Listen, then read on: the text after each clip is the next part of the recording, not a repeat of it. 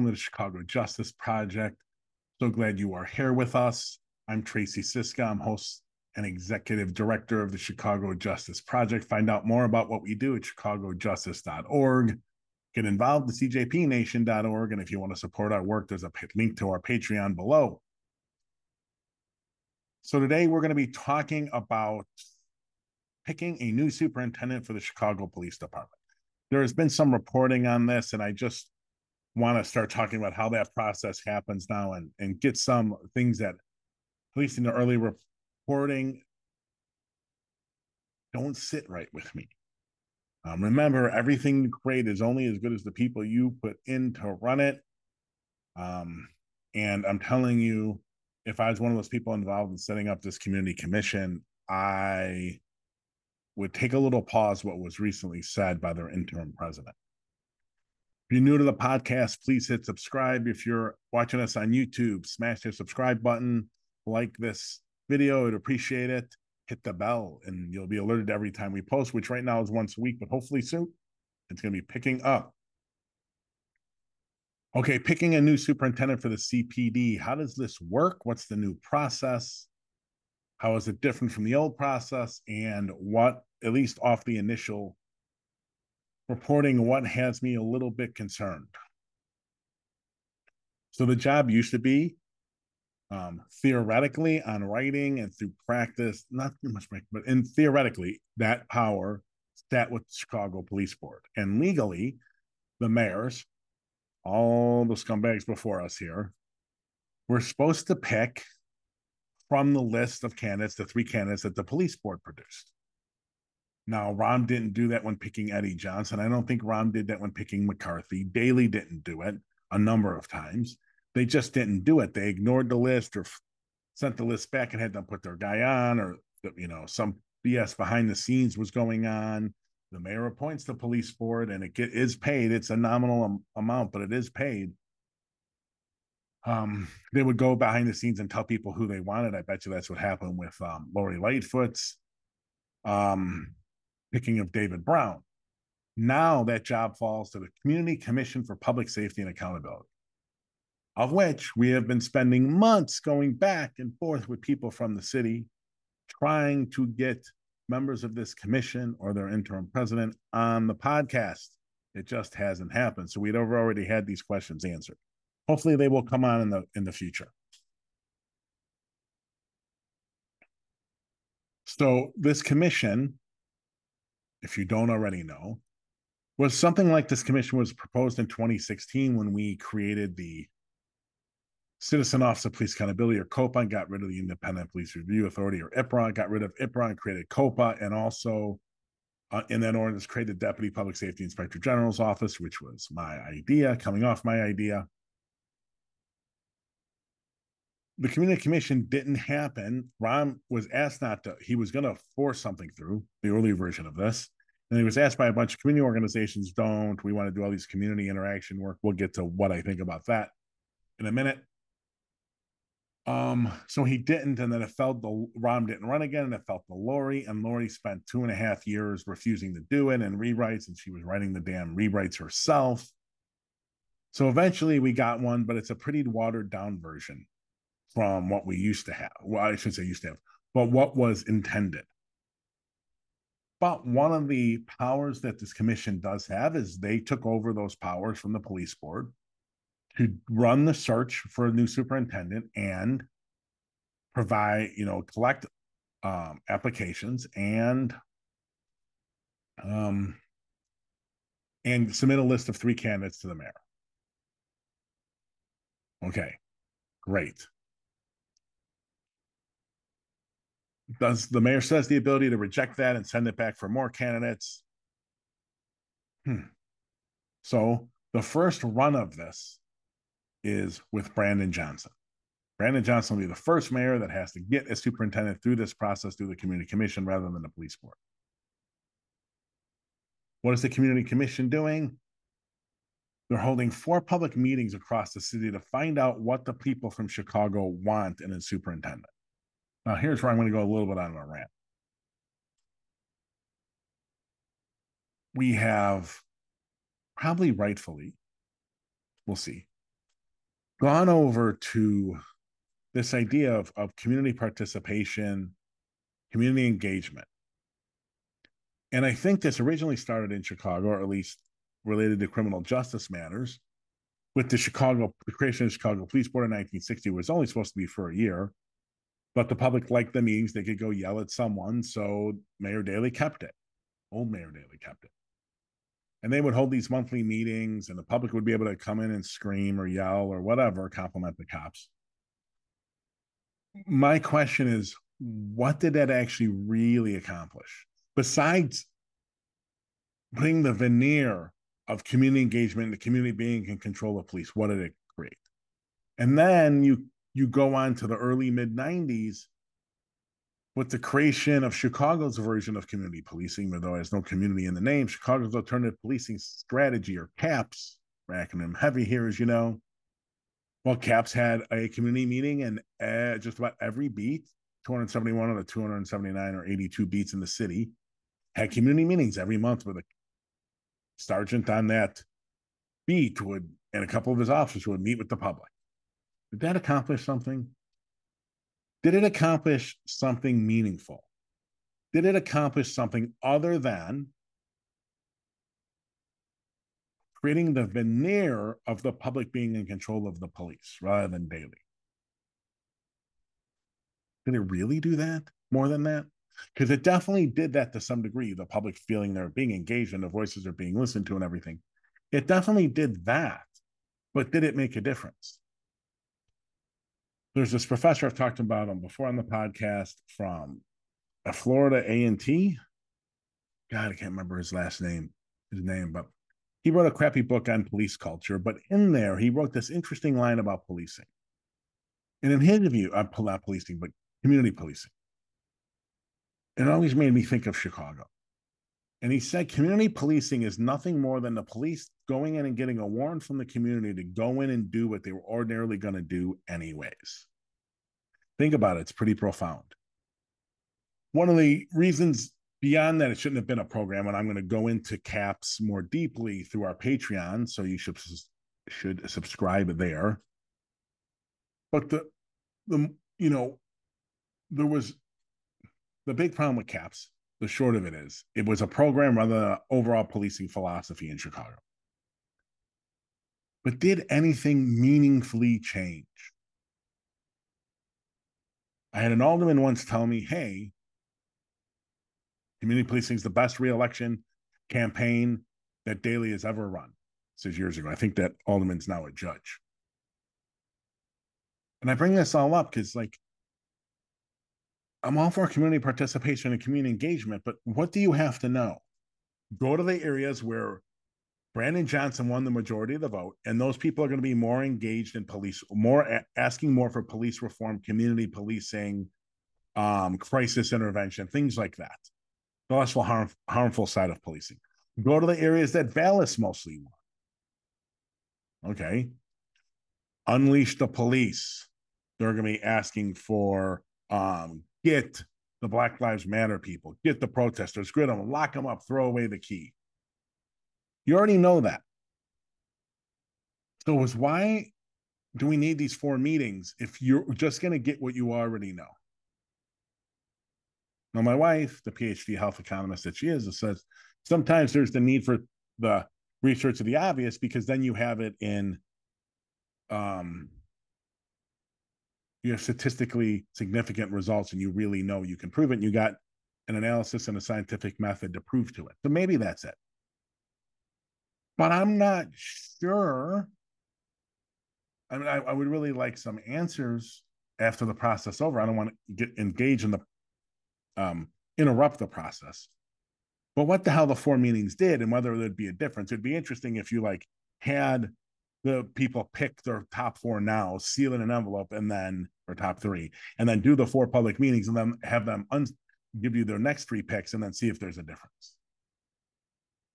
If the credentials alone are not enough, if the credentials are going to be outranked by what they hear in these public meetings. I don't know what there is to learn.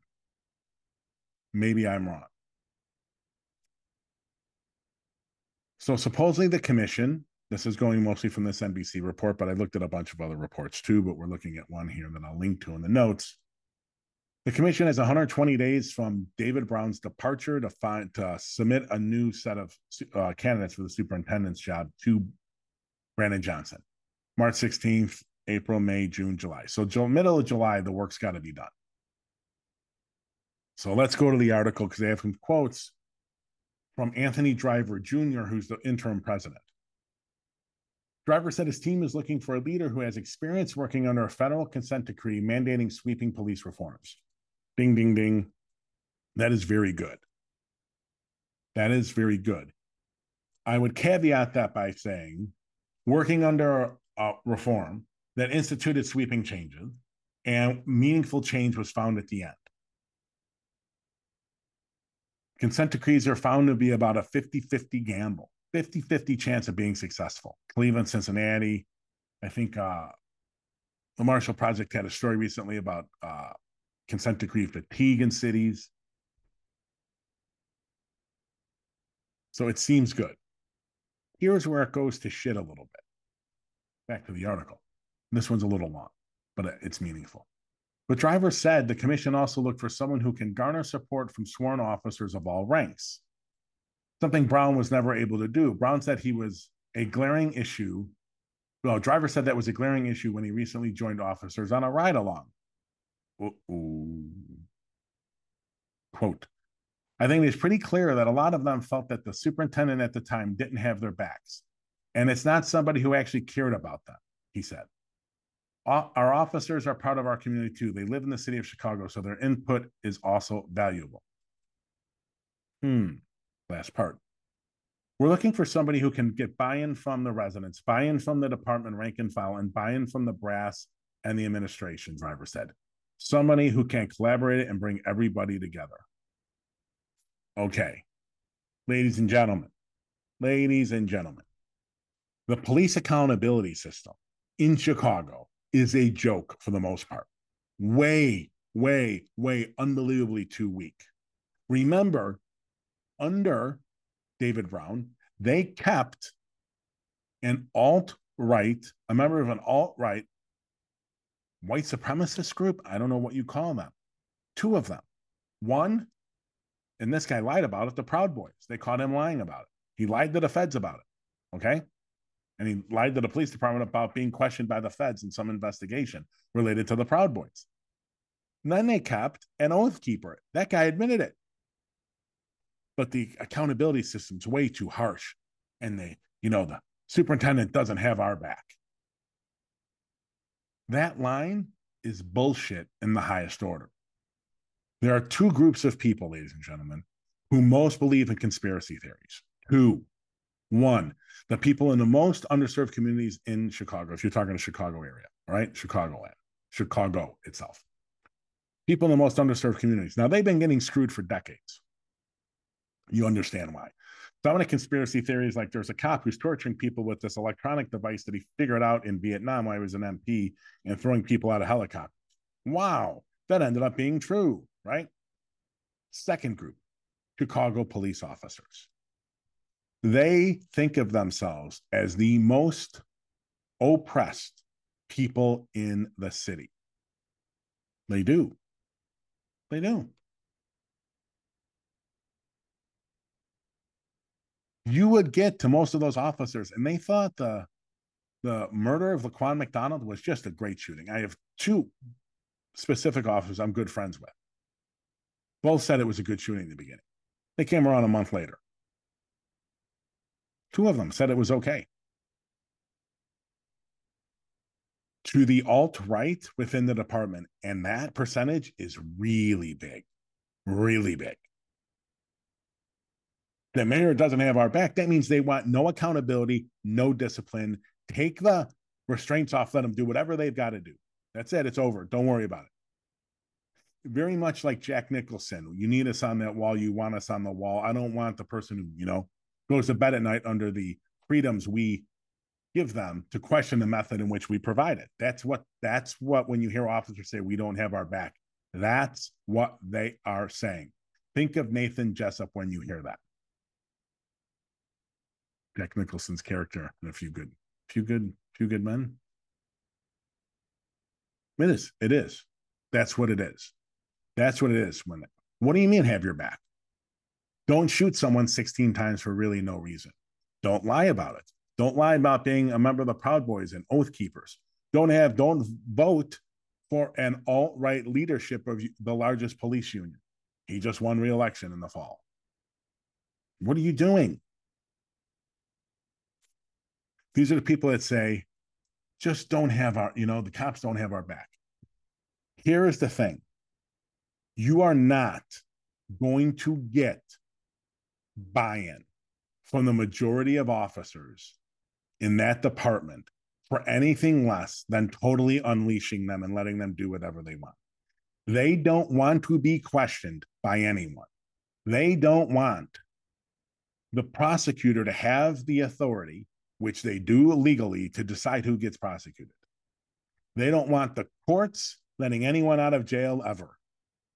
That's what you're getting. That's what they want. That's what they want.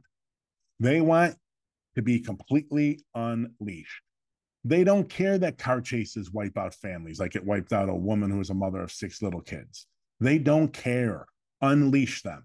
They don't care that in totally inadvisable, ill-conceived foot chase of Anthony Alvarez over driving on a suspended license ended up with Anthony Alvarez, what I would say illegally getting shot in the back and dying. He was basically murdered. And the body cam footage proves it. And the body cam footage of what the officer says afterwards is validation about why the chase at the moment it should have never started and why it's such a bad idea. And it's both those car chases and those foot pursuits are incredibly dangerous for officers. They don't care. That's the problem. They don't care. They're so caught up in their alt-right and hate of everything and their massive conspiracy theories that they don't care what keeps them safe. If the idea came from someone they view to not be 100% behind them, they don't care. You are not going to bargain with them. It's like Obama going into the campaign for his first presidential campaign and talking at the debate about how he's going to bring the insurance companies to the table when they were creating whatever health thing that came up, Obamacare, right? The American Health Care Act. And Edwards, I forgot Edwards' first name, the candidate, but he's like, you don't bring them to the table. You just put it on them. They're not supportive partners. They're not coming to the table legitimately. Neither is the FOP, Fraternal Police Union. Neither is the police department, the rank and file. They're not coming their way. Are they all bad? Then absolutely not. But enough of them are that you're never going to win that. You're never going to win that. That has to be put upon them. They don't want the job. They can go. I know that's mean, but you're not going to bargain with them. These people think COPA is and IPRA, Independent Police Review, are way too harsh. They sustain like 5% at most. Sometimes IPRA was like, I think, under 2% of complaints in a year. 2% or 3% or 4% or 5%. Are you flipping kidding me? Think of any business that had people go to HR and only 2 or 3 or 4% of stuff was actually acted upon. No, it's mind-boggling. It's mind-boggling. Those are BS platitudes. That's not a real-world plan. I hope that that Mr. Driver has a better plan than that. And this is just lying, bullshit rhetoric he's handing out to the media. But that's crapola. I want this community commission to do better. But thinking you're going to bring everyone to the table and kumbaya, no way. We, at one time, 10 years ago, maybe more, it was more because I was still funded, we were going to do a study of sexual assault case processing from call for service, OEMC, Office of Emergency Management Communications data, through adjudication of the court. So OEMC's 911 data, CPD, Chicago Police Department's policing data, prosecutor data, courts data. And we were going to look at the whole life cycle of that case. A case is over 5 years. And it wasn't going to be us. We had academics from Loyola University Chicago's Criminal Justice and Criminology Department who would get IRB approval, and they were going to have exclusive access to the data from those four things. And they were going to put them all together and give us reports. And we were going to figure out where in the life cycle of cases are cases most likely to fall out. That would inform the service provider community in domestic and sexual assault to target services and plans to support survivors who are reporting it at those positions, at those points where people are most likely dropping out of the case. The police department went nuts. We were in a room with the chief of detectives and a couple of his underlings, researchers from Loyola, CPD's Research and Development Division, which approved it, of the research. And he went berserk. Now, that guy was later fired in the, not fired, but he was like retired before being tried by the police board and fired. God, his name escapes me right now. But it was the case in the Sun-Times kept pushing where the kid died at Rush Street in the fight with Daley's nephew, the Veneco case. I forgot the name of the victim at the moment. He went nuts. He got up and he was screaming. He got all red. No one's looking at our stuff. Of course not. You don't ask them. You put the rules in place and they either follow them or they go. That's it. And to think that you're going to bring someone together as a great uniter is insanity. Insanity, especially when you consider, and I don't know exactly what percentage I really have about how much of the department is alt-right, but let's just say enough of a percentage of the patrol division, which is the largest division in the department, where the alt-right has won 2 elections right now because the very conservative part of the union was not alt-right enough. So they put in an alt-righter who was pro-insurrectionist, hates women, hates immigrants, hates anyone that speaks the second language. Go look on our hates his bosses, hasn't found a boss he couldn't file a complaint against during his career. Massive number of complaints. Go look on our website. You can see the report we did on him. He won re-election. So you don't sit with him at a table and discuss anything. You put it upon him. One more, back to the article for one more reading. Our plan is to bring people together. I've said that repeatedly, that this is Driver, that there's more than enough for everyone. Oh no, this is Brandon Johnson. Our plan is to bring people together. I've said that repeatedly, that there's more than enough for everyone in our city of Chicago. And so these conversations that we're going to have throughout the week and in the coming days is going to be centered around how do we continue to collaborate to build a better, stronger, safer Chicago. What does that mean?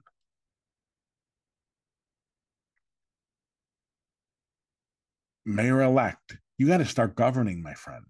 That's campaign speech of bullshit. That quote, that's all bullshit. We're going to bring people together. No, you're not. The people who voted against you, many of them, not a certain percentage of them, are alt-right, racist, extremely pro-police, and maybe very, very alt-right. They ain't coming to the table. That idea is ridiculous. Whether he believes it wholly or not, I don't know. It may be all BS for the public. Who knows? I'm not, as I said before, I'm a little scared of his lack of experience running large organizations. We will see. Politics are good, but if you don't have, your policy positions are great, obviously, but if you don't have the skills to get stuff passed you need to get passed, right? Or you're going to stick to your guns, neither of which, because he hasn't really been in an elected office, Cook County Board Commissioner, but that's not really saying much. So he doesn't have a long track record, you could say, of holding him to it. And being a teacher is great, but that's not a long track record of being able to be successful in politics and governing a city the size of Chicago. So those are my feelings. We'll see who Driver and them pick in the selection. In the selection process for the mayor, and I'll say this one last time, ladies and gentlemen, last thing for today. I think people really have to get their heads around an idea. I'm not sure who, given the issues at the city, given how divided it is, given that the FOP is run by the extreme alt-right. Who the hell would want this job? Really? Who would want it? I doubt that David Brown was the best pick. Lightfoot may have wanted him because she wanted to hire another black, which is great.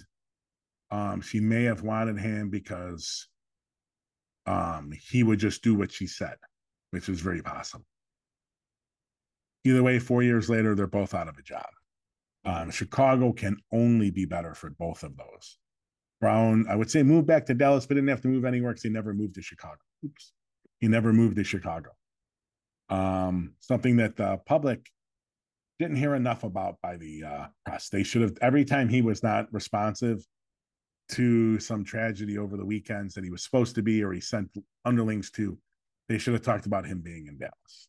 How the mayor let that happen, I have no idea.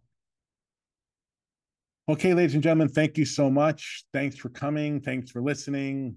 Once again, on YouTube, hit subscribe and like.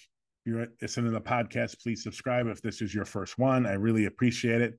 I'll be back with you next week. Have a great week.